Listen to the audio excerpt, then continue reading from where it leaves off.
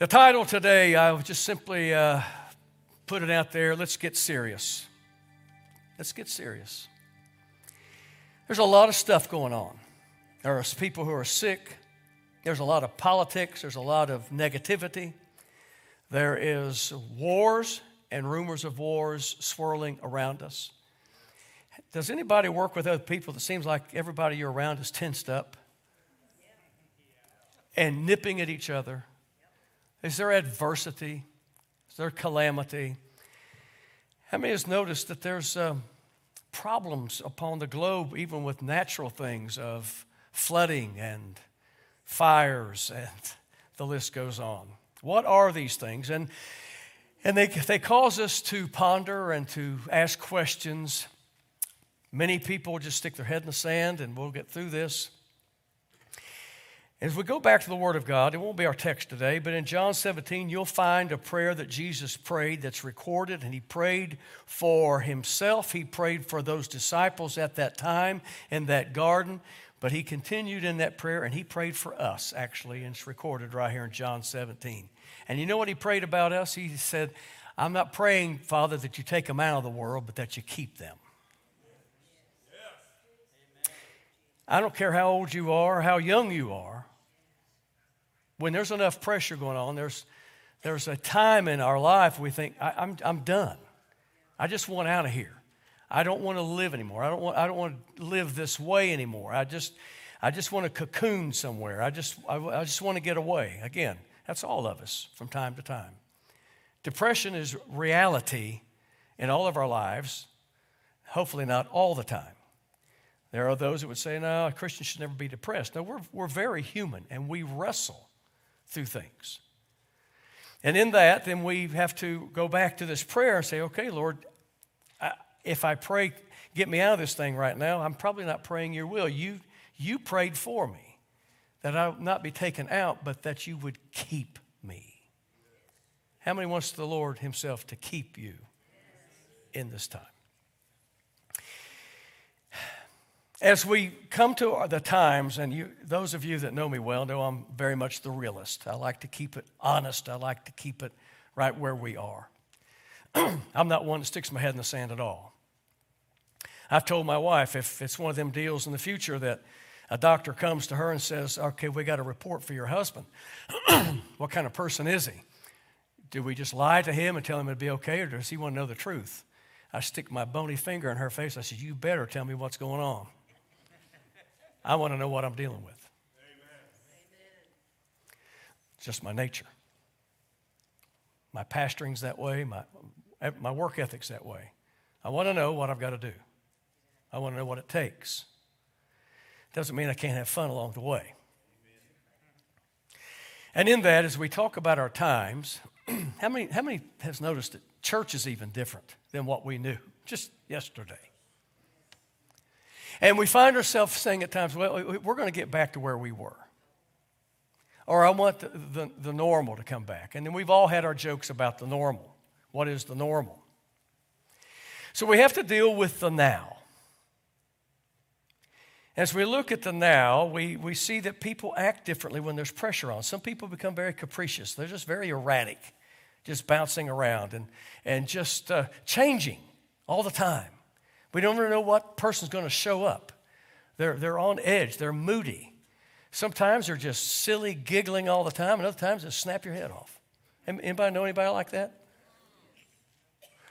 Others, we just find ourselves, well, I just want to put my head down on a pillow. When I wake up tomorrow, it'll all be okay. There are others that are very fearful at this time. There are others like, I don't want to hear one more news broadcast. I'm not going to read another paper. I'm not going to go to any kind of podcast. I just don't want to deal with it anymore. And we can go on listing how different people relate to things.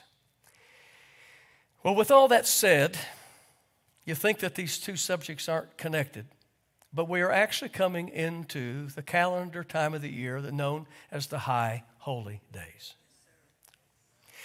And starting tomorrow evening at sunset, we move into Rosh Hashanah. Those of you that's been a part of this congregation for years, as long as I've been your pastor, you know that I'm not going to skip over the importance of understanding these feasts. Because again, they're not Jewish feasts. They're feasts of the Lord. They communicate. They speak to us. When we come to Rosh Hashanah, it's known as different things. That's the Hebrew, of course. We also know it as the Feast of Trumpets. We know that it's a time of the year that as we look back, how did it get these certain names and what does it mean? We know it's also the beginning of a new year. It's New Year's Eve, New Year's Day. Because you see, in the Jewish calendars, there's actually two. There's a religious calendar and a civil calendar. This is the civil. We understand that there are 7 feasts of the Lord described in Leviticus 23.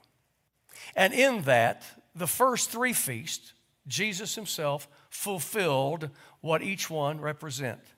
Again, Passover, unleavened bread. We understand that these feasts of the Lord are communicating. Jesus is Passover, the sacrificial lamb. We know at unleavened bread, his body was put into the tomb. Again, no sin in his person.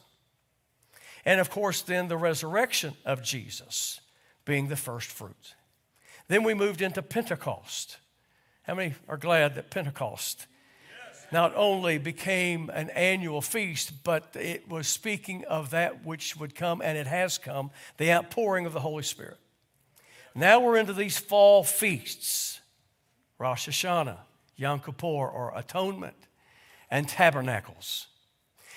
Again, I always have to kind of give the foundation because there's always somebody else just learning. There's others that know much more than myself, maybe. I don't know. But they are communicating to us. Because again, in its origin, understand each one of these feasts are known as moeds. They are known as moeds, which means that they are designed to be cyclical, that they come around each year, that they keep communicating to us. Even when we talk about communion today, the Lord says, do this in remembrance of me, is how we've paraphrased it. In other words, don't just do it one time and one and done. But we are reminded each time we go through a communion service that it's communicating to us anew and afresh. Can I hear an amen? So it is with these feasts. And so with Rosh Hashanah, it's the Feast of Trumpets. It's sounding an alarm. But what you have to picture way back then is that they depended upon this high priest to announce when the new year was actually beginning, because it is a lunar event, and they're waiting for the new moon, not a full moon, a new moon. And so here they are gathering, knowing it's the season, but will the high priest declare that the new year begins tonight? Or maybe it's tomorrow night. It is known as the feast that no man knows, the timing of it. So again, you see, it is such a beautiful picture that Jesus shared with us to this day, that we are to be watching, that we are to be looking and longing. Will it be tonight? Will it be tomorrow? And so again, you can feel the press of the people. You can hear the clamoring of the people as I'm ready. I'm ready. We're ready to launch out. All the eyes are on the priest. How many knows we still have a high priest and his name is Jesus? And our eyes are to be upon him. As they are looking, you can hear the chatter. Oh, I think I see the sliver of the new. How many knows people have opinions? Well, if I was in charge. But it was dependent upon him alone. And finally, whether it was this night or the next night, and again on our calendar year this year, it begins tomorrow evening at sunset, the 6th, and it goes through the 8th. This season of looking, will it begin now? That still speaks to us Because as we announce a new year, we know in our own Gregorian calendar, when it comes to December 31st on into January 1, isn't there a lot of parties going on? Isn't there are people making statements of, I tell you what I'm going to do as I get into the new year, I'm going to start doing this, or I'm going to stop doing this. The resolutions. So it is with us, because now it also speaks to us as a church, as the people of God, that this is also the beginning of the days of awe. You see, there's actually a 40-day period, but the last 10 days of that 40-day period are these days of awe. What does that mean? It means it's a time of inward inspection. It's a time of repentance. How many knows that we've all sinned and fallen short of the glory of God? Turn to the person next to you and say, you have sinned. You've been waiting for this.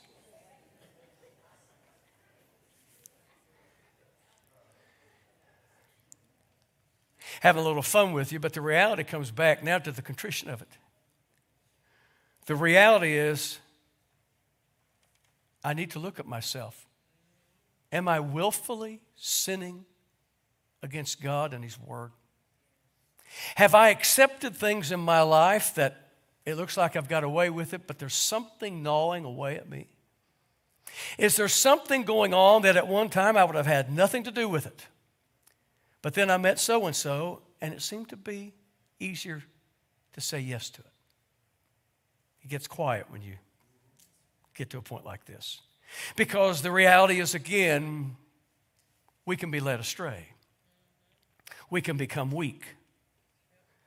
We can diminish in our devotion to things that are important to us, especially our faith unto God.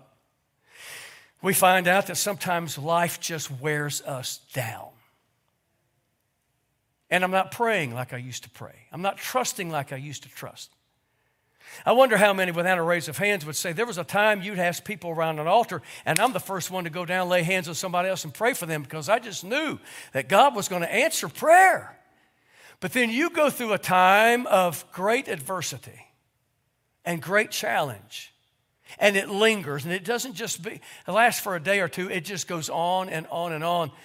Somewhere along the way, you're like, I don't know if I have the confidence that I once had. And I don't know if it's directed to God or to me, but there seems to be a disconnect. See, it's quiet.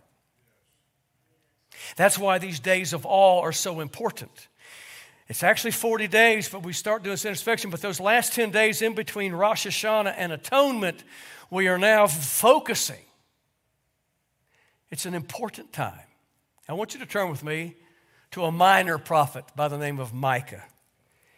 Those of you in person, if you stand with me. Matter of fact, those of you streaming, you can stand as well, unless you're driving your car. Micah chapter 7, I want to begin reading at verse 18. I'll reflect back in a moment of what has led up to this.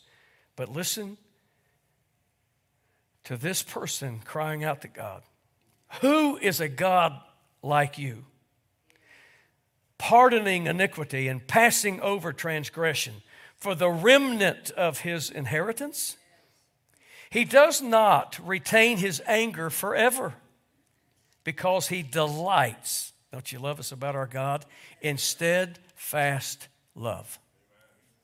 He will again have compassion on us. He will tread our iniquities underfoot.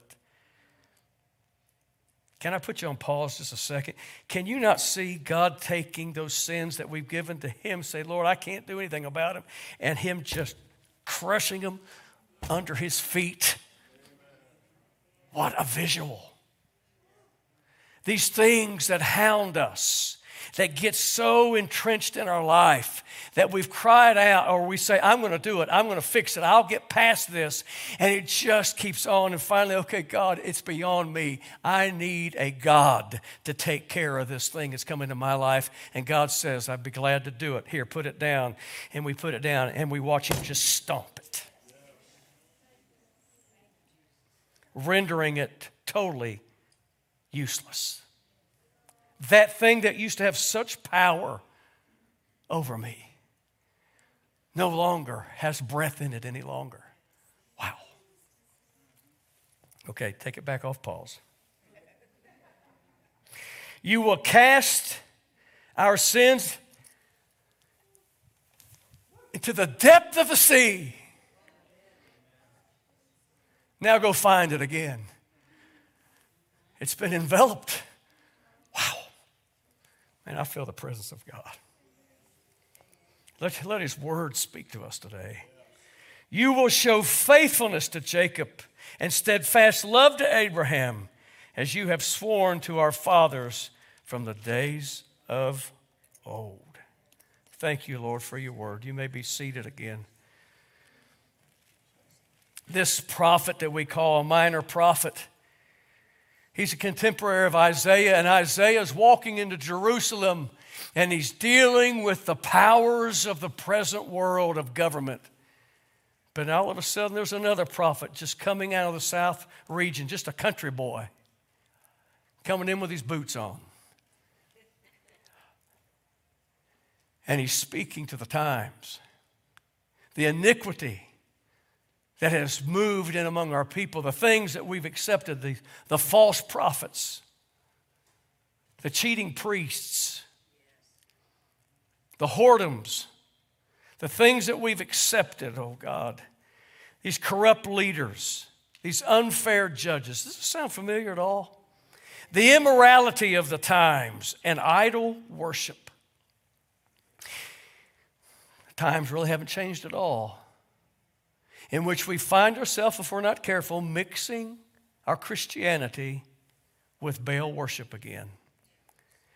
Just the culture of the world. If you'll tone down your Jesus stuff, we'll accept you. If you won't take such a position on holiness, you will all get along fine. And yet, we find ourselves torn. If I ask for a raise of hands again, how many of us like to be popular? Every hand would go up. It's just our nature. None of us like to walk alone. We all like it when somebody comes in and says, "Oh, I'm so glad you're here. You're the brightest personality. You're so smart. You're so intelligent. It's not the same around here without you." I'm kind of talking to anybody? But then when the times come in, you walk into a room and no one even looks your way. Or if they do, they immediately turn to somebody else and start doing this. Can you still walk alone? Or do you find yourself, I like what I used to taste. I liked being popular. I liked being accepted so readily. I liked it when people knew my name. Or you heard others say, "Who is that?" "Oh, that's Randy Brooks." "Oh, that's Randy Brooks." See, this stuff gets real.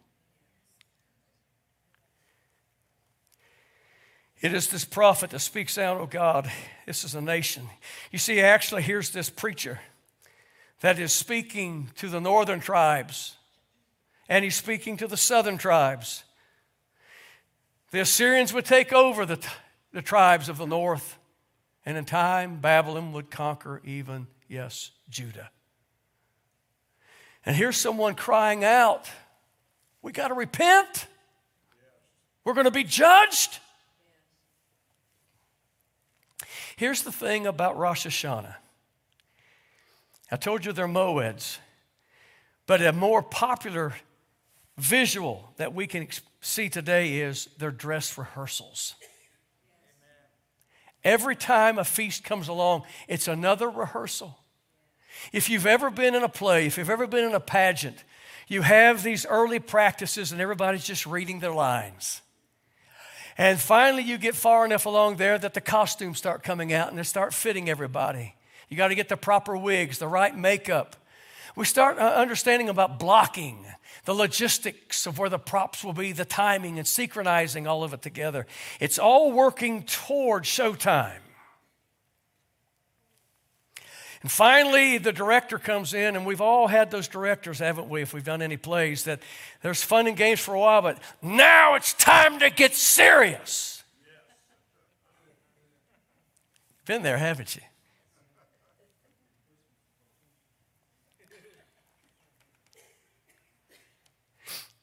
And even when somebody starts acting up right now, somebody else says, hey, this is the last dress rehearsal. This time tomorrow, there won't be any more rehearsals. It'll be showtime. Wow. These moeds, these dress rehearsals continue to speak to us, and there's a tradition that comes along with Rosh Hashanah. It's sounding the alarm. It's time to get serious about our repentance because we're so much closer now to atonement.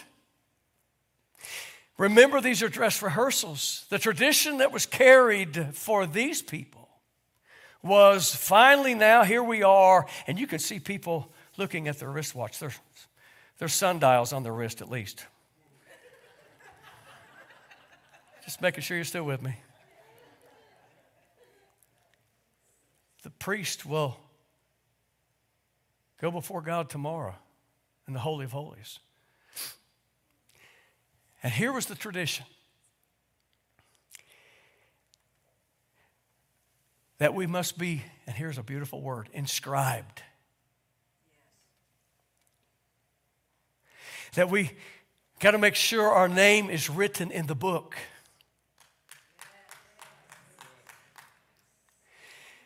I know it was there last year, but this is another year. And the tradition was teaching them something. You could talk to somebody, I'm sweating bullets. I don't think I've been as good boy this year as I was last year. And I've been so accepted year after year, but I don't know. I kind of know my own heart. I don't know. I'm worried about this time. So I really want to repent. You see, we've all sinned. We know those times we hadn't been caught yet, but we knew it was just around the corner. How many knows? How many remember mom and dad finding out? The teacher finding out. The pastor finding out. Am I going to survive the judgment this time? I want to remain inscribed. I want my name in the book. And the tradition was teaching them if your name was inscribed after atonement, you were good for one more year. Okay, whew. I'm going to do better this year than I did last year because I was sweated bullets this time. To be inscribed is to be examined. And for them, they simply were teaching if you did more good than evil, your name would remain. But you see, Revelation teaches us something different as well. And it teaches us that our name better be written in the Lamb's Book of Life. Because that one is showtime. That one's no longer a dress rehearsal. That one no longer is just getting us prepared. That one's for eternity. There won't be another one. There won't be another shot. There won't be another chance. I want you to stand with me.